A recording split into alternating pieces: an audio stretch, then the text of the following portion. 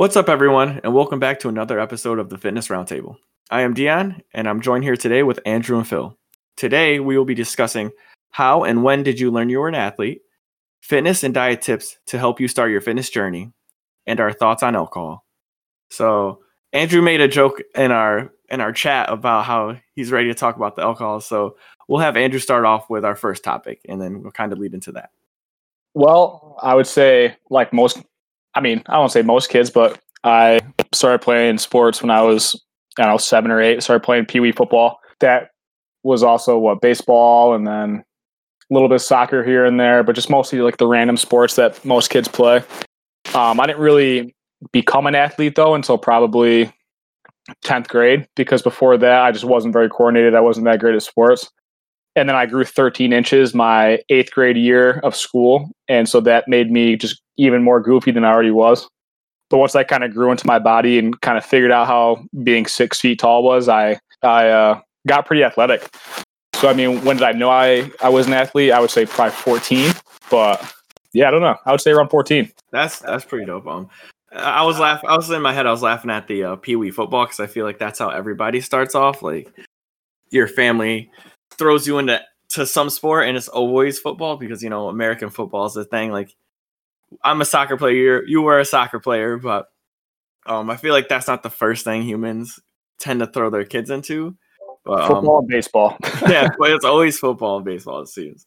My story is kind of obscure. I did football when I was younger, and I kind of enjoyed it a little bit. I liked hitting people, but I wasn't a fan of football, so I never had the fulfillment as a child, like that I know some kids had from playing the sport.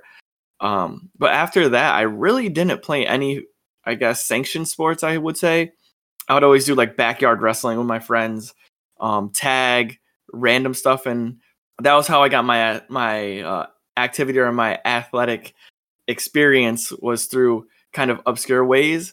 I really didn't get into sports until I was a senior, which we spoke about on previous podcasts, but I really didn't get into any sports until I was a senior in high school. I started off doing track and playing soccer. I moved into college and played soccer in college, but that wasn't when I found out what athlete I was until I was in my 4th year of college at SUNY Oswego. I would have to attribute this to my boy Ryan, who I hope we can get on this podcast at some point. I started learning about different types of muscle fibers through my program, and like type 2 and type 1 muscle fibers, your endurance athletes and your power athletes, or your typical sprinter or your marathon runner. But it also correlates throughout all of exercise. So like if you're a power lifter versus a CrossFitter. And I didn't learn what type of athlete I was until I met my best friend in college when we were training for a powerlifting competition, and I couldn't do as many reps as he could on any given exercise, but when it came to overall power movements and strength, I could, squat more than he could, I could bench more than he could, and deadlift more than he could. I was just always, it always came easier to me. And then I kind of like figured it out after that I was a more power athlete. I would excel in sports that had high levels of sprinting, high levels of strength. So like jumping, those were always my type of sports. I was a terrible swimmer in long distance swims, but I could do, 50 frees pretty well. So it wasn't until I tried something, or I learned about the different types of muscle fibers that athletes have, that I kind of figured out where I fell and what sports I should kind of go towards as an athlete. So depending on what muscle fibers you have, it's not something that's always super apparent, and it changes between person and person, but you'll kind of get a gist of things that you become good at really fast. Like if you're doing track is always the easiest one. I say that kind of differentiates you from what type of athlete or what sports you'll be good at. And if you are crushing it in the 100 meter dash and the 200, but as soon as you get to like a 4 or an 800, and next thing you know, your times drop significantly, you might not be an endurance athlete. So you might want to stay away from sports that are higher endurance. Like soccer is one of those weird ones for me because it's so position specific. Like forwards tend to run a lot, but you don't run as much as a midfielder would or a defender would. So it's kind of overall encompassing. But like I was saying, if you do a mile run in track, or you're doing longer distance in track and you try to do a 100 and you notice that you're running a 13-second 100 and there's nothing you can do, you don't know why you're moving so slow, maybe you're not into sports where it's like basketball, or you're not a running back, So I would say like learning about that changed me a little bit. And also I would never have found that out unless I trained my friend Ryan, who we tried to do the same exact exercise programming for a bench press competition, and it just worked well for him and terribly for me. So I think it was sometimes it's mistakenly stumbled upon, where you just happen to learn it. And some people, it takes a little bit of practice and maybe an outside coach or somebody to express like, hey, maybe you're better at this, or you're not as good at this than someone else. That made my answer feel pretty basic. I like how you dove into that a lot more, and that made me kind of want to dive in. I'm sorry for cutting you off a little bit, Phil, but that's a good point, because when I was 14, obviously I knew that I was kind of athletic, but that's different than knowing what kind of athlete you are. Because I can be athletic, but I can be athletic at tennis, or I can be athletic at swimming or soccer or football or whatever. When I went in the military, that's kind of when I found out what kind of athlete I was, because I joined pararescue in the Air Force, which they have an 11-week in-doc process. And you're just getting your dick smoked in. You're running the whole entire time. You're in the pool 6 hours a day. And I excelled really, really well. I was really good in the pool. I was pretty good at runs. I was really good at getting smoked. I could do push-ups forever. I could do burpees forever. So I kind of realized how good I was at endurance training. I was good at getting smoked. I had those slow twitch muscle fibers. So I kind of realized then, and a little bit beforehand, that I was more geared towards that endurance. Genetics do play a factor in that. Like you were saying, you can sit there and want to be a 100 runner, but you're not going to be if you're, running a 13 second 100. But if you're running a 4-minute mile, then you kind of understand where you're going to be at. I definitely think you can play a little bit with that, because I've gone into powerlifting. I shouldn't be that good at powerlifting, and I'm not really in the grand scheme of things, but it doesn't stop me from being pretty strong, and as strong as I could be. I don't know what that can be. But I do know that the type of athlete you are doesn't have to affect the type of athlete you want to be, but it definitely helps a lot. I think from the ages of, I don't know, I would say 12 to 24 have a really, really big part of your body composition as you grow older. I think that athletes as kids grow into pretty athletic, healthy adults. Yeah, I would say I learned pretty late that what my body could do and what it could handle and what it was good at. And then at the same side that you can kind of train differently and still be good at something else too. What would you define getting smoked as? Yeah. So getting smoked, one really good example, just to put a number so I can actually give you guys a realistic term of getting smoked. Mondays were eval days, and we had calisthenics and then an X mile run, because it depended on the week. Obviously the standards grew as the weeks grew on, but we would have calisthenics, a mile run or X mile run. We would do our fin, whatever, blah, blah, blah, blah, blah, blah, blah. But if we fucked up, if we didn't line up correctly, if we didn't do this correctly, if we didn't do this correctly, we'd get a tick mark. And we were allowed to get a total of 25 tick marks. You can get less, but you can't get more. A tick mark would be one set. One set would either be 50 push-ups, 50 burpees, 50 8 counts, 100 flutter kicks. What were the other numbers? It would be 100 mountain climbers.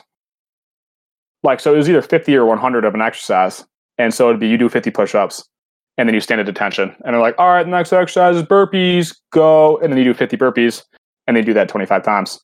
And then you're fucking smoked, bro. You're done, son. I don't care who you are, dude. If you do 25 sets of 50 of anything, you're going to be fucked up. Jeez, yeah. That definitely, what's the term you keep saying? Smoked? Yeah, that sounds like I would be smoked after doing a workout like that for sure. Yeah, I don't care who you are. But yeah, so that's what's getting smoked is. My journey into athletics was very weird. I never played Pee Wee football. Y'all were talking about how you figure everyone does it. It's such an American thing, but I did do like youth basketball.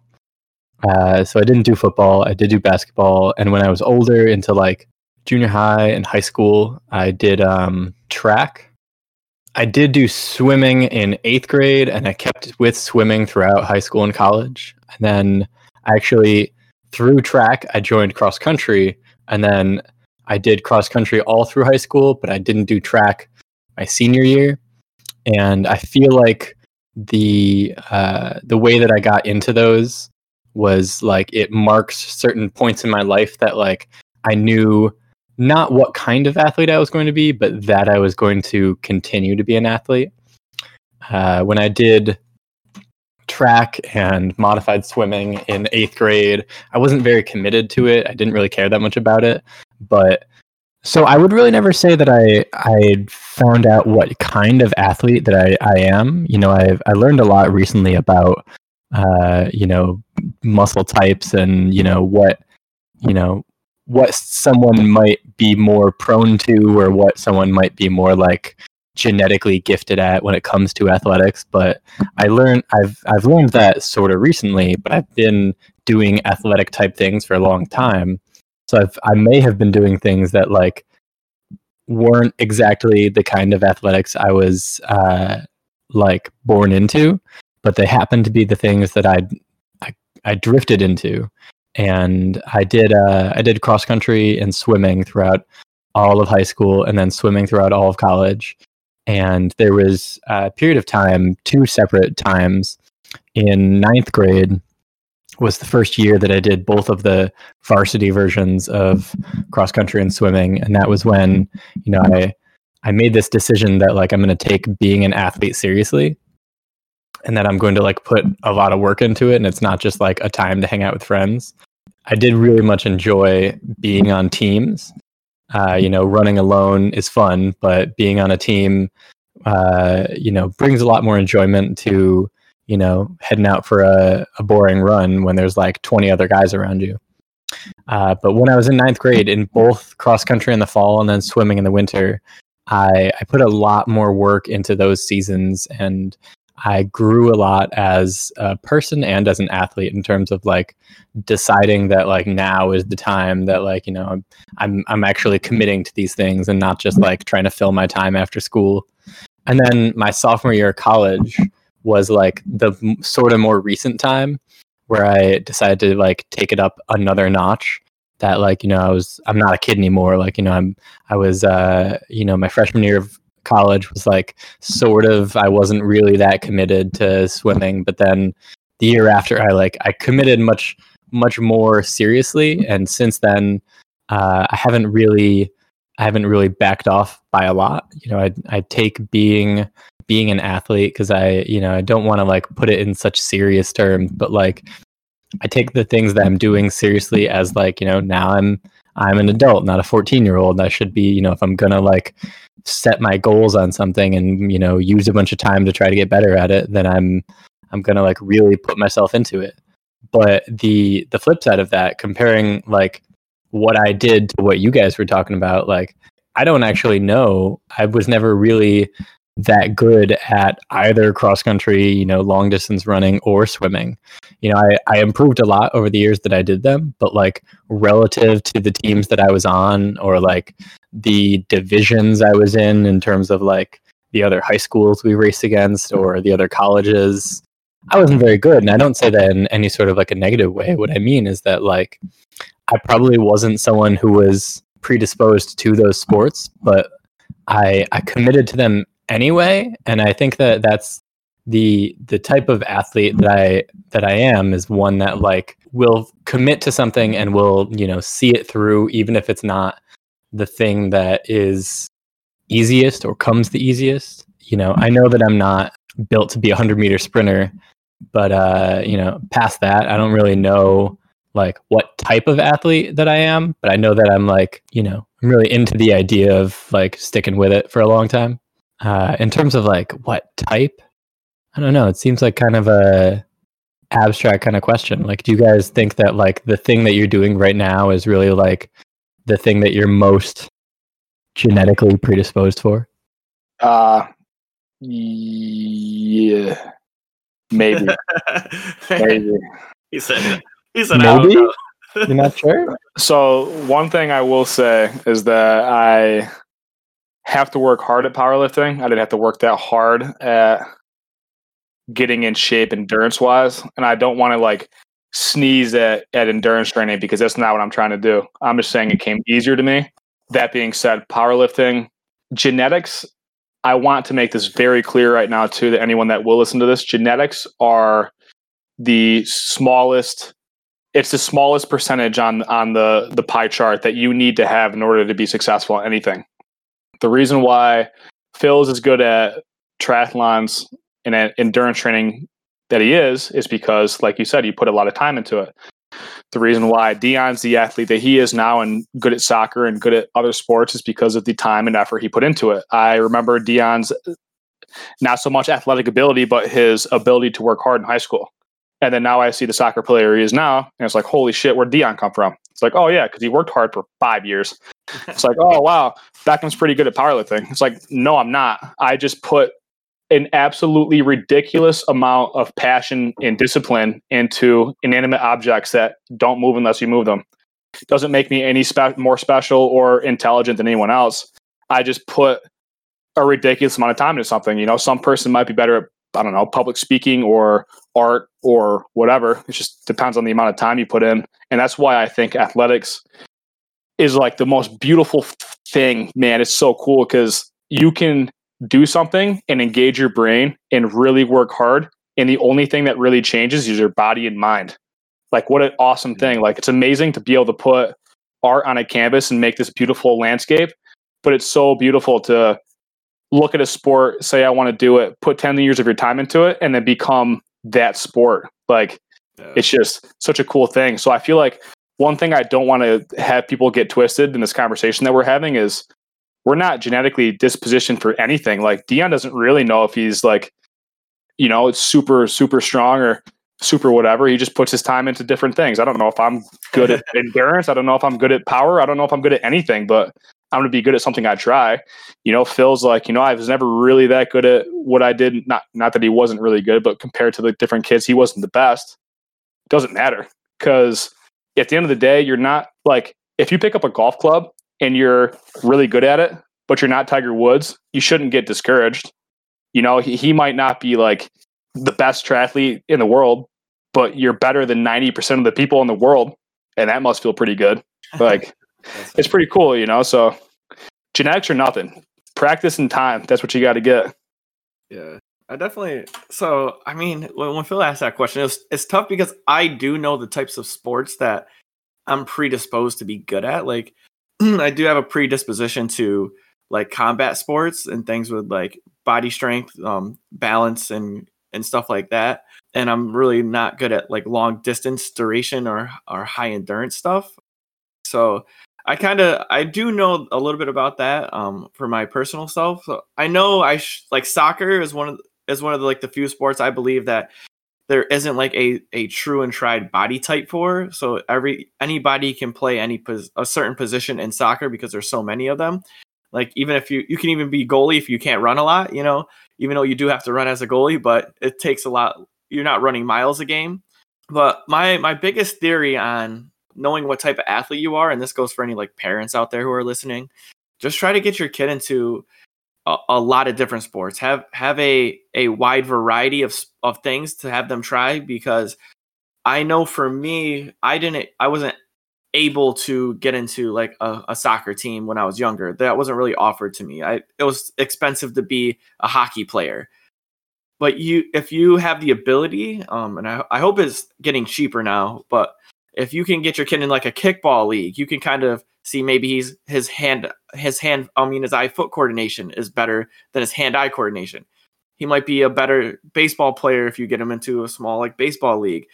Have him swim, play tennis with them. You know, even badminton or ping pong, like those are all sports that people have to do. Like you never know until like I did a lot of sports after I got into sports, and I tried like tennis, random things, golf. I was never a solid golfer, but it's just get your kids to try many different sports, and then you can kind of see what ones they're better at. And I feel like as human beings, we have like a huge tell because we enjoy things when we're good at them. So if your kid is, or if you yourself find yourself just subtly enjoying something a lot more, or like Andrew said, you find it easy, like that's when you can tell that you're in that realm. And that's how it was for me. Like when I used to wrestle with people, I was always doing well, and it was because I had a lower center of gravity and I was naturally strong. So those two things in combination with wrestling were a powerhouse for things to do. Sadly, Gloversville School District didn't have wrestling. So I really wish I could have looked back at that. Maybe that would have been something I could have done. But yeah, I kind of figured that years later after being in a health fitness field. I'm like, all right, I know I'm good at X, Y, and Z. I have good balance, good hand-eye coordination, and I have a lower center of gravity because I'm short. What sports correlate with that? Okay, like Andrew said, powerlifting, wrestling, these things are probably something I could go into, but it's definitely a weird thought. Maybe someone is genetically predisposed to be the best basketball player ever, but if they don't like basketball, then they shouldn't play it. Everyone should try out a bunch of stuff as they're growing up and throughout their general youth, from when they're a young kid to like in high school time. There's nothing wrong with trying out a lot of sports. And I think that the question of like, are we doing the right sport for the body that we're in is like, it's an interesting question to try to answer scientifically, but like given who we are and the fact that none of us have any gold medals, like probably not. I think that it's the right question is like, are we in the sport that we want to be in? Do we enjoy the things that we're doing? Because like Andrew said, he does powerlifting now, but had a really hard time getting into it and like had to work really hard to get to where he was, but found that long distance training was something that came a little easier to him. And I've been running and doing, endurance type stuff for a very long time, but it was a very hard thing for me to get into. When I first started trying to run, I was very slow and very bad at it. Couldn't even like figure out like when do you breathe? Like, is it when this foot's over here or that one's over there? And it was clear at the time, looking back, I wasn't someone who should have been running in terms of like what kind of body I had, but like I wanted to run and I liked it. And that's the ultimate question of like getting into sports and fitness isn't like, are you in the right sport? It's like, are you enjoying the sport that you're in? And I wanted to point out, Andrew, that comment that you made about you focused a lot of energy on lifting inanimate objects that wouldn't move if you didn't move them yourself. The similarity between powerlifting and running is that I have to move an object that wouldn't move itself. It's me. I'm the object. I'm an animate object. I've just got to move all of me forward. And dude, sometimes that's the hardest thing, man. Getting yourself up and moving is definitely hard. Sometimes that's harder than moving the actual objects of weight. Yeah. I've had that happen when lifting too, when like you have a set and you're resting, you got like, all right, I'm in set 3 out of 5 on squats. And I got to do the 4th one. It's been a couple minutes. I got to get over there. And like the act of like standing up and getting under the bar is harder than the actual set of lifting. I don't know if you guys have, or probably not, but training with wraps on your knees for lifting, like squatting more so. Yeah. Obviously you wrap very, very tight. You try to get as many revolutions around your knee as you can. And I mean, sometimes you get up off the bench and you can't even bend your knees. That's how tight you want those wraps. And getting off the bench with wraps like that to go squat 300, 400, 500 pounds. You're not getting up very quick sometimes. You got the peg legs? Yeah, peg leg. You look like a pirate walking up to the bar. I've never tried it. Is it like really weird feeling wearing those things? Yeah. It's wearing them, I think. So I have a very high pain tolerance. So wearing them for me is very fine. I don't care. A lot of people say they hate having wraps on because they hurt. I've never had that problem. One thing I will say about squatting in wraps versus naked, aka nothing on your knees, not actually naked. The squat is way different. you're allowed to kind of have more of a forward knee bend because that allows you to kind of sink deeper into the reps. You should have a little bit of a quicker descent in order to kind of use the bounce out of the ascent. That being said, the squat doesn't change a whole lot. However, training for a wrapped meet, you definitely want to put a good amount of time into reps before you train, or rather compete. I always thought it was like a safety issue for joints, because you're definitely at a higher risk of like knee mobility or like eversion, where your knee might just like kind of move unexpectedly. Because usually you're not wrapping up for like 225. This is for like heavy weight, right? Like I would say I start when I was training in reps. I would say around 75% is where I started to rep. Okay. Yeah, because I tried them. I used sleeves before, and I tried wraps, and for me, it just felt so. I think it was more of a mental thing. It felt so uncomfortable, not so much painful, but all I could think about was, man, these things are so uncomfortable, and it kind of psyched me out from lifting said weight. But I like the sleeves. The sleeves felt pretty good.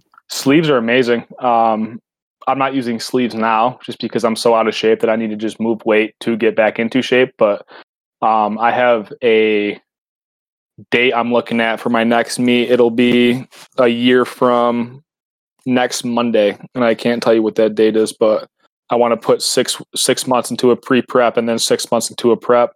Mm-hmm. But that pre-prep won't have the sleeves, but the prep will. And even sleeves can give you 20-ish pounds depending on how tight they are. Sleeves do help, and they actually decrease your range of motion at your knee hinge because of the neoprene that's, obviously in front of your knees. Like you can't, you can't bend that far. So it definitely helps. And I mean, does it help a lot? No, but it definitely helps with how your knees feel. I mean, I wouldn't say, if you have, 3 ACL tears and you want to get into powerlifting, maybe you should go towards wrapped because, it just kind of keeps your knee into place more. But I like sleeves. I like competing raw. I just like it. It feels better. Get them. So I forgot, it was both you and Phil who made like the joke about sometimes getting up to do your set, or you got to move inanimate objects, and he was the animate object. Yeah. And that kind of leads into our topic of fitness and diet tips to help you start your fitness journey. Like how does the person who's sitting on their couch get their animate object or their body into a gym or into a fitness program? How would you get them, or what tips would you give Phil on that? So the first question that I always ask people that are like asking me this question is, what do you like? What's the thing that, the thing that if I ask you as, you're the imaginary athlete, I'm saying, okay, you're going to do a workout. What's the thing that you like? And if someone says, I don't like any of it, that's the problem. I say, all right, what do you dislike the least?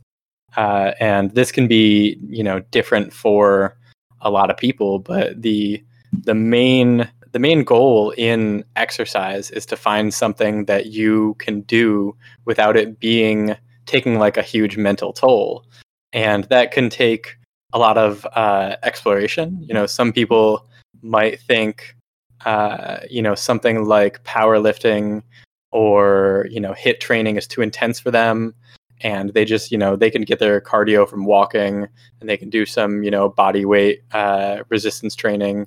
And other people might find walking to be boring. And, two people can find the same activity, too hard or too easy or too fast or too boring. And the first thing that I would say is, if you're an adult thinking about this question, think about things that you have done in the past and which things you might enjoy in the future. And if you really just can't answer, I would say just go out and try something. The real question is, what's going to be the thing that, when you think, okay, I get out of work at 4 and I got to go to the gym or I got to go do my exercise, that when you're planning your day and you're thinking about that, what's the thing that you're not going to dread doing? Or maybe what's the thing that you might actually look forward to doing? We're lucky as the type of athletes that we are that, when I It's not every day, but when I like think about a day and I'm like, all right, today is Thursday and today I'm supposed to run 6 miles. Nice. I get to run 6 miles. It's not every day that I feel like that. And some days I feel pretty sluggish when I wake up, but like running is a thing that like I truly enjoy at least 50% of the time. And like the other 50%, most of the time it's just, not that big of a deal. And if you think about, you're an athlete thinking about running and you're like, I hate running, I could never do it. Don't do it. Don't do something that you hate. Try exploring a lot of different things. Try finding the thing that you dislike the least or that you might actually like. And then the next tip I would give is definitely if you're, been pretty sedentary and now you're trying to start an exercise routine, start slow. Start really slow. If you're working into it, you don't have to worry about day one being some hardcore workout. A lot of people will go to gyms where like the trainer will like put them on some crazy workout and they'll be like on the floor at the end. And the trainer's trying to show like, oh, I can, I know how to work you hard. But like most people, especially when they're just getting into it, don't need that. If you start out with what feels pretty easy, it'll end up getting you a lot of benefit. And you can do those hard workouts, but not at first. Definitely my first 2 tips would be, find what you like, explore some options, and start slow. Yeah. So I definitely want to touch on what you just said about starting slow. So like this is like kind of a sidebar, but it happened at a place of employment, and one of the trainer managers, he was killing people with like his leg workout, and he would make them do like 20 sets on the leg press and just like crippling them. I remember like going and talking to him, and I showed him my like workout plan for this human. He goes, "This is too easy, man. Like people want you to kick their ass." Like he's like, just like my leg. He was very self-absorbed, and he's like, just like my leg workout, man. And I'm like, the amount of people who've come to me after they worked out with you said they almost didn't come back here because of that, because you made it so they couldn't walk for 5 days. I'm like, half of the people who are coming to this, I'm just gonna say it was LA Fitness, so everyone was coming to the training was like, yeah, like it took me out for a whole week. Like I didn't even know if I wanted to come back here. I'm like, that's ridiculous. This is how we're gonna start out. We're gonna start off slow, and we're gonna kind of move you through the paces. We're gonna have your body learn how to be active. And like Phil said, that's something that I would stress a lot too. Teach your body how to be active before you teach your body how to be like an athlete. Like you don't have to come into the gym and, do what you see on TV or do what you see, or read on Facebook. Everybody starts at a different position. So that'd be definitely a tip that I advise. Like if you're coming from a sedentary life and you haven't done any form of exercise, take it slow. You don't have to rush into things. You don't want to kill yourself. Find something that feels good for you. And I always say based off feel goods, if you like a specific exercise, voice that to your trainer or voice that to yourself. Like say, hey, I like this one. I'm going to add this into my program. So like more tips that I would give to for like your fitness, I guess it would be do something that you can intrinsically, like Phil said, intrinsically see yourself doing daily. And I would even kind of reverse engineer that to an even bigger extent that I feel a lot of people don't do when they're first starting out is calculate time. In your head, think of how much time you're willing to devote to an exercise program. And a lot of people do not do that. They sit there and like, I got to work out for an hour every day. Well, if you only have 15 minutes, if you only have 10 minutes and you can get 10 minutes in and you can schedule that 10 minutes, put that time aside, try to come up with the best 10-minute exercise plan you can do, and then do that. And then once you become better at that, then you can add more time.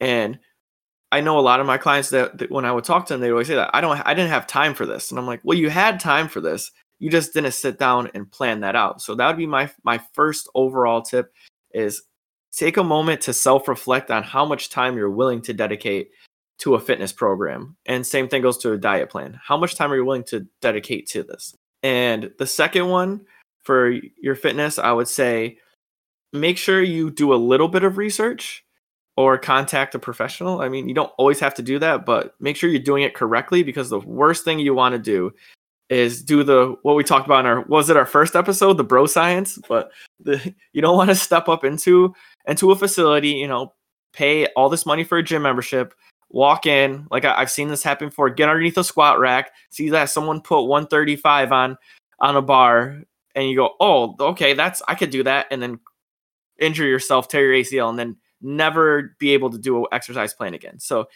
do small amounts do some research or contact a professional, maybe get some help and just discuss with them. Hey, like I'm looking into getting into a program and I don't know what to do. Most trainers won't be like, all right, well, you got to pay me for that. Be like, they'll give you some tips because they don't want to see you get injured. And it only benefits them to have educated individuals in the world. So for diet tips, that one's kind of funky. It's always hard because like you could tell one person to do one thing and it just completely sucks, I feel, for the other person. My biggest diet tips are start reading your nutrition labels. All my clients, I say, if you can't read it, don't eat it. Get out of the habit of just eating foods and not understanding what you're putting in your body. That would probably be number one. And number two, once again, same thing, falls in line with what I said about fitness. How much time are you willing to dedicate to this? Do you have days that you can set aside where you can prep a meal? Is there a specific meal that you can eat that is a little bit healthier than another meal? Is there small changes that you can make in your diet already? Instead of having chicken Alfredo, you eat like chicken with just red sauce. Cut a few calories from here and then help yourself out in the long run. That's kind of my few fitness tips. I think you should hire a professional if you're brand new and you have no idea what you're doing. Do your research on who you're hiring, but I'm not going to go too far into that because a lot of people can't afford a personal trainer. So fitness tips wise, I agree completely and 100% with what both of you guys said. The first one I will talk upon is finding something you actually enjoy doing. Am I genetically the best powerlifter ever? No, but I enjoy powerlifting. I feel for and my heart goes out for the people who just don't really care about their general fitness. It's like, hey man, you should do it so you can get in shape. I don't really care. I like what I do. It's like, okay, you know what? I completely agree with that, man. But I got lucky enough to find fitness type that I really appreciate and I really thrive for. Not everyone has to powerlift. I'm not saying everyone should. Some people might be like, my fitness passion is soccer. So if you go out there and you play soccer a couple times a week, that's perfect. If your fitness passion is running, go out and run. Even then, though, don't even use those type of sports as an example. If you like to dance, go dance. If you like to rock climb, if you like to just go walk, just find a hobby more so. Don't find a fitness path. Find a hobby that you really enjoy doing that happens to make your body move at the same time. Dion, you said that you should find the time you're willing to put in towards your fitness goals. If that happens to be 10 minutes, so be it. A workout I gave one of my clients the other day was 5 minutes worth of burpees. They could have done 1, they could have done 100.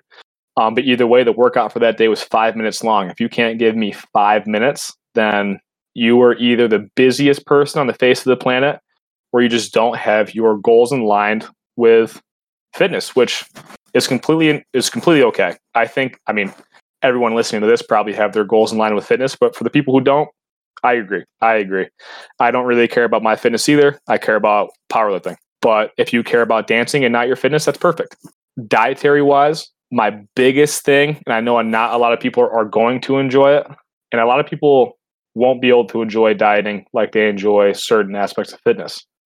But my number one tip, and I know not a lot of people are going to like doing it, is counting your calories. If you know exactly what's going into your body, you're going to know where the diet lacks.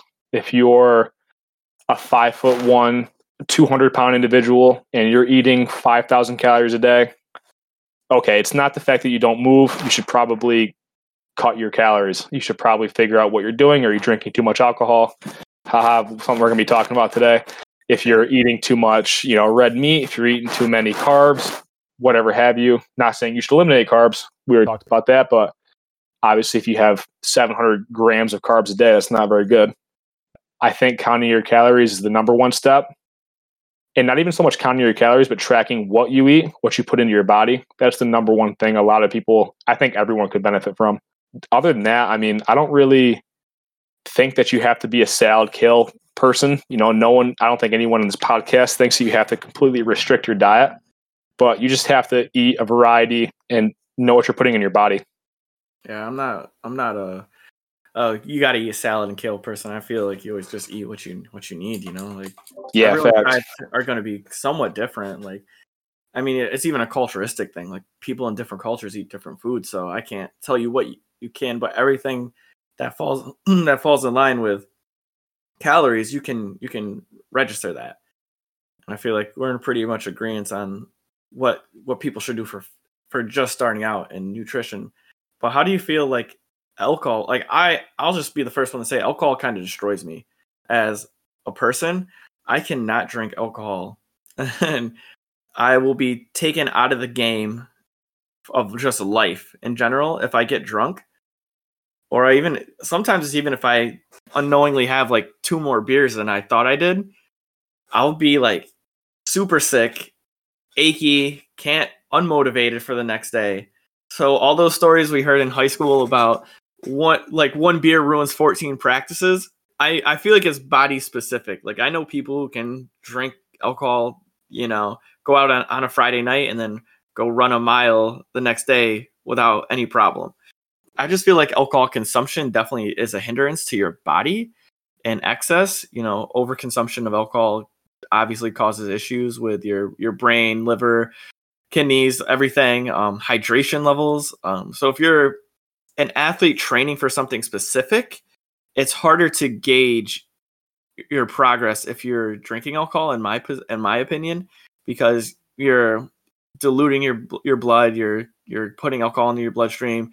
You might be ruining your hydration levels. If you're like someone like me, who I literally can't drink anymore, like the whole term I'm getting old. I remember when I was like 20, 21, and I don't support underage drinking by any means, but I did do it. But I was like 20, 21, I could just go out and just go hard. No questions. Just like no questions asked. Wake up the next day, do it all again.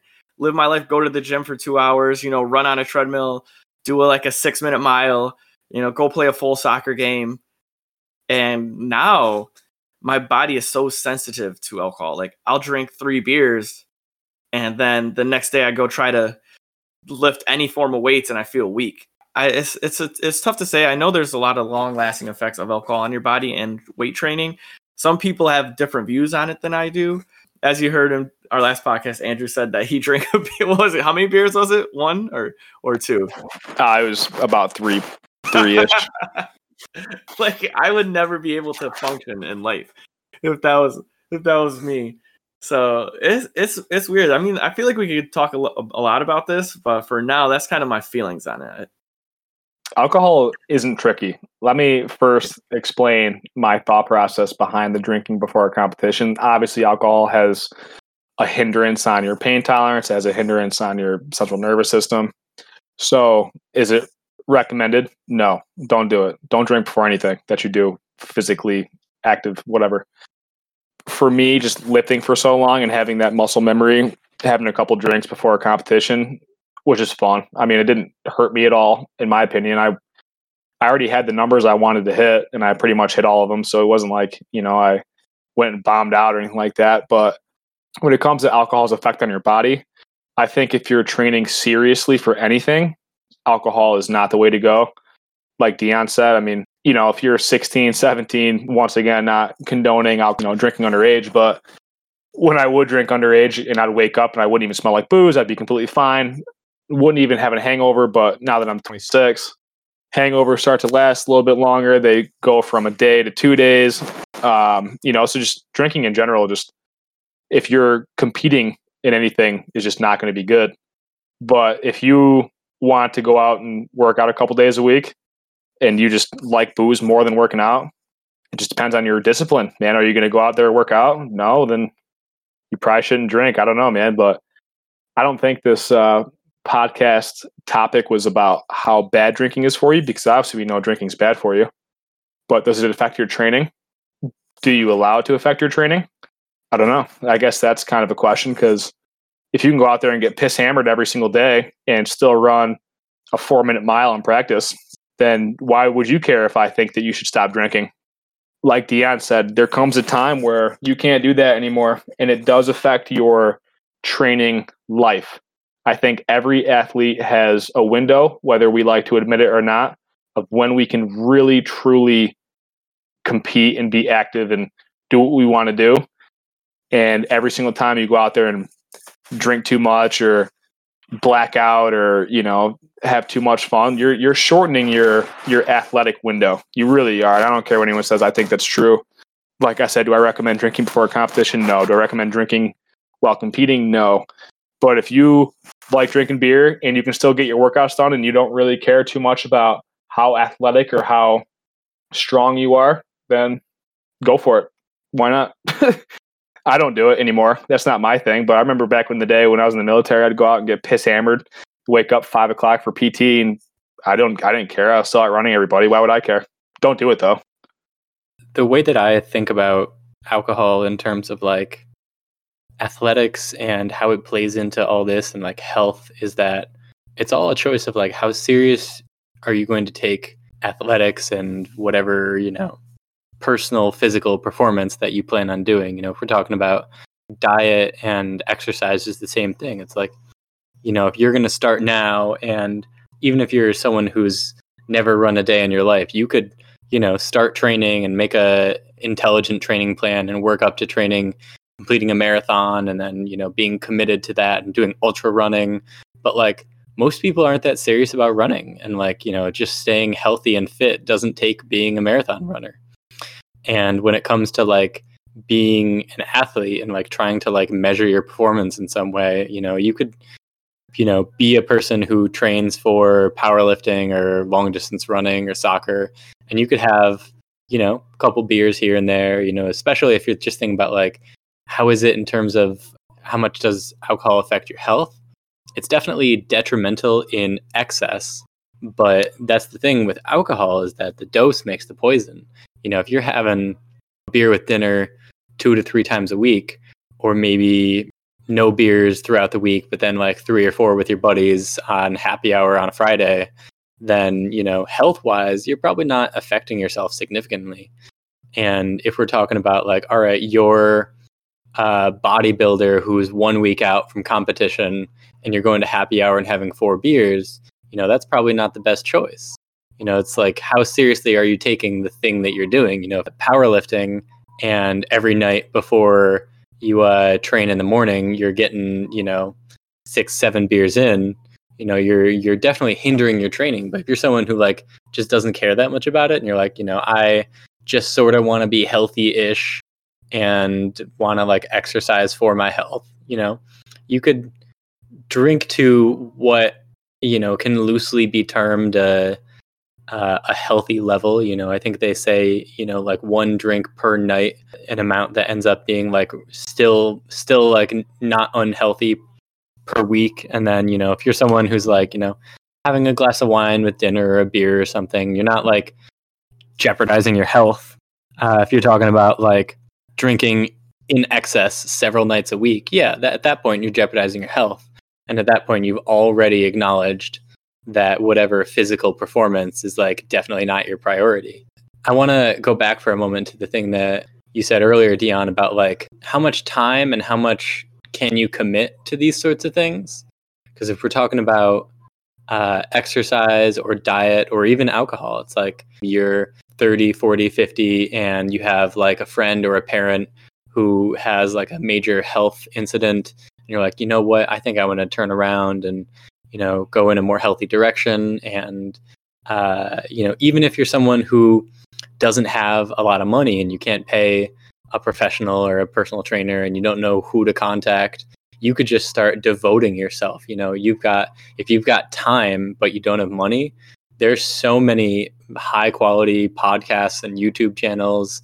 And if you're a person who is well informed generally about how to look at a subject and say, if someone says you've never been to the gym before, you should definitely try to squat 500 pounds day one, definitely don't listen to that person. If you start listening to a bunch of sources and some of them seem like they know what they're talking about and others don't, you can begin to inform yourself. And I think that all three of us definitely do a lot of like career related, like self information. We're making a podcast, so if you're listening to it, you're already one step on the way there. And it's the same thing goes with diet. If you're committed 100% to perfectly cleaning up your diet, you could read the USDA dietary recommendations. You could protein, fiber, saturated fat goals. You could have your calories counted down. You could be weighing your food. You could be doing everything exactly perfectly.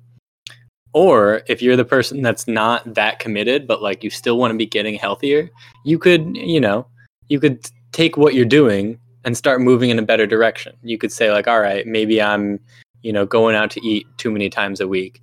And you might see that, you start making progress just off of some of these lifestyle changes. If someone isn't ready to make the behavioral change of counting their calories and weighing their food, and they don't have the like mental space to put that into their day, but you can tell them like, all right, when you go to the store, don't buy the Cheez-Its this time. That's the killer food for me personally. If I have Cheez-Its in my house, I'm going to eat like the whole box. And if I don't buy them, I won't snack on a whole as much.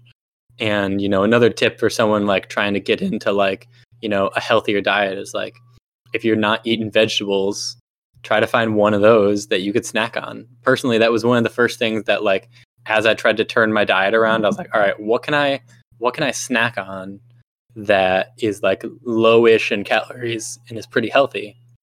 And I started eating more fruit in the form of apples and more vegetables in the form of carrots. And I added those two into my diet. Like, I didn't know how to cook very much. I didn't know how to like cook nearly as much as I do now. I didn't know nearly as much about diet, but I knew that I needed to eat more fruits and veggies. I'll start eating carrots here and there. And instead of eating chips, I was eating carrots.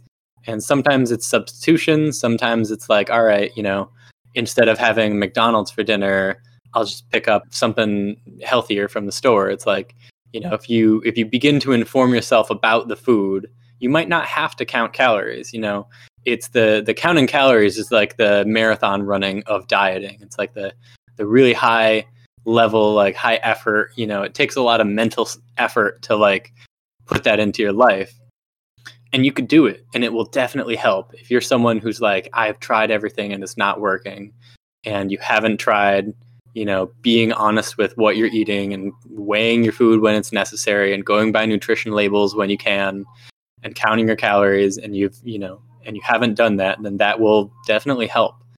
And, if you've tried that and it hasn't worked, then, that's probably out of my scope of being able to help. But like, if you're someone who can't commit to counting calories, then maybe you can just make a small change. And the same thing goes with alcohol. If you're like binge drinking 4 nights a week, bringing it down to 3 is still a step in the right direction. Saying, okay, bring it down to 1 drink 3 nights a week from like, binge drinking Thursday, Friday, Saturday is going to be a really hard change for someone. Getting to a healthy exercise routine and to a healthy alcohol consumption is the goal. But, just like with the sports that we've chosen, finding the one that you enjoy, it's like finding the way that gets you there. I can't tell you got to do it like this. I can't tell, someone like you got to count calories or you got to eat kale and salads. If you can find a way that works for you, then you got to go for it. Yeah, I agree. And I think, at the end of the day, I talk a lot about people trying to compete because I am a person that likes to compete. But if we're talking about the normal general population, if you want to have a beer a night, you can of course be a healthy individual. But if you're binge drinking 3-4 times a week, like you said, then fitness might not be your number one problem. Maybe if you cut down on that binge drinking, then you would have a healthier lifestyle. There's no ifs, ands, or buts about it, right? So, when we talk about alcohol, obviously alcohol is a huge, keep it more towards athletics, but if you're binge drinking 3-4 times a week, then your problem probably isn't, a max squat or a max bench. Your problem is maybe alcohol might be used in the wrong way. And for the general population, if you want to go and have a glass of wine with dinner every night, then I guarantee you could probably still lose weight. You could probably still reach your goals. But if you want to start competing, and maybe if you start hitting that plateau, I mean, wine, for example, is still pretty high in calories. So you never really know. You might have to cut down on that one glass of wine a night. Yeah, so that's kind of like two things like that you and Phil said about the drinking, like one drink a night. And like we talk about competing a lot just because like in nature, all three of us are in competitive atmospheres for the most part. But for the average person, I tend to hear this a lot when I'm talking about nutrition with people and with clients, and the one drink a night. Alcohol, I think it's 7 calories per gram. It's 10, 9. I think it's 9. Yeah. No, I'm pretty sure it's 7. I'd put like $2 on that. $1 on 7. So with alcohol, people tend to drink, have their drinks with their friends or something, and that might be something it might not hinder your training, but as like Andrew said and as Phil said, it might be something that's at yes, $1 for you, boy. Yes, sir. So 7 calories. But yeah, so you might be drinking that one drink with your friend, or you might go to happy hour every Friday with your coworkers, and that might be something you need to assess in your nutrition or in your lifestyle. Maybe it isn't that you're not working out hard enough. Those 4 beers that you have on your happy hour, if you just cut back one of them or 2 of them, just have 2 beers, then you're dropping, like we'll just say 300 calories from your diet. You never know what you're doing until you take a step back and look at your process and how things are going. So like by no means am I saying like alcohol is gonna just like end all your fitness goals and you'll never be anywhere if you stop drinking. I mean, if you keep drinking any form of alcohol, it's just that maybe you have to assess how you do things, and also culturistically, like does your culture of alcohol consumption play into this? And that's where you got to take a step back and overlook everything that you have and everything that you're doing and be like, all right, yeah, maybe the one glass with dinner can be changed to just water today. Like Phil said, making those like small things, like instead of getting 2 bottles of wine, when you go to the wine or liquor store, you get 1. And you're like, all right, when this is empty, then I'll get another one. And then that might stop you from drinking as much. You might conserve how much wine you drink in the week. So those are like 2 big things. I did want to share a story that I thought, because I felt bad for pointing out what you did about the powerlifting meet with the beer. So one year for my birthday, she set up a birthday party for me at Texas State Brazil. I'm a glutton for every food. Like I'm just a glutton. So I ate mad food, but I also drank a lot of wine that night. And we forgot we had a soccer game at 9:30. It was a late game that got rescheduled. Yeah. Oh no, dude. So we go to this game and I'm playing well, muscle memory. I'm doing okay. And one play, I go to pass the ball. I actually step on top of the ball while trying to pass it. I slip and fall on my side flat. Everyone laughed. I laughed. I go, all right, guys, sub me out. I can't do this anymore. I just sat down for the remainder of the game. I was shot. I'm like, sub me out. Take me out. I'm good. Yeah, dude, I feel like there's been a couple times where, lifting, going to my birthday this year is a lot of fun. My girlfriend and I both went to this like sake brewery, but I couldn't imagine having to play soccer after going there and be like, oh, whoops, sorry, I have to go play soccer at 9:30 now. Like I would have been done. I would have thrown up on the field. I mean, that's kind of all I got going for the realm of fitness. And Phil, you got any Philisms to drop? I think the only thing I would add to like the points that you were saying is like the thing with like alcohol in terms of like fitness and performance is that like what you were saying, you got to like assess where your priorities are at when you're like, if you got a game or something, or you got a competition, then, you were saying you got a powerlifting meet in like, I think it was like a year and a week or something, the next, I don't know if you're drinking these days, but like the next 6 months, as long as your habits are within a sort of healthy range, it probably won't matter. But like, 3 weeks before the powerlifting meet, like, you probably want to like bring it even a little lower. It's like, the more closer you get to competition, if you're someone who's competing in something, the more it matters.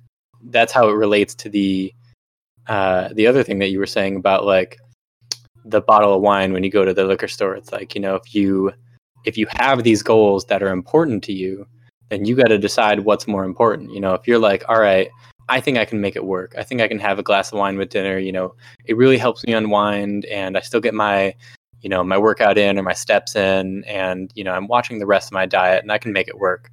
Or if you're someone who's like, you know what, I think I can cut back a little bit and maybe I'll just have it on Tuesdays and Thursdays, and I'll still be able to, unwind on those days. And then on Monday, Wednesday, Friday, I'll be able to monitor my diet a little bit differently. And throughout the course of the week, I'll be able to lose a little bit more weight. You got to think about like how you can make it work for you and like priorities, like you were saying, Dion.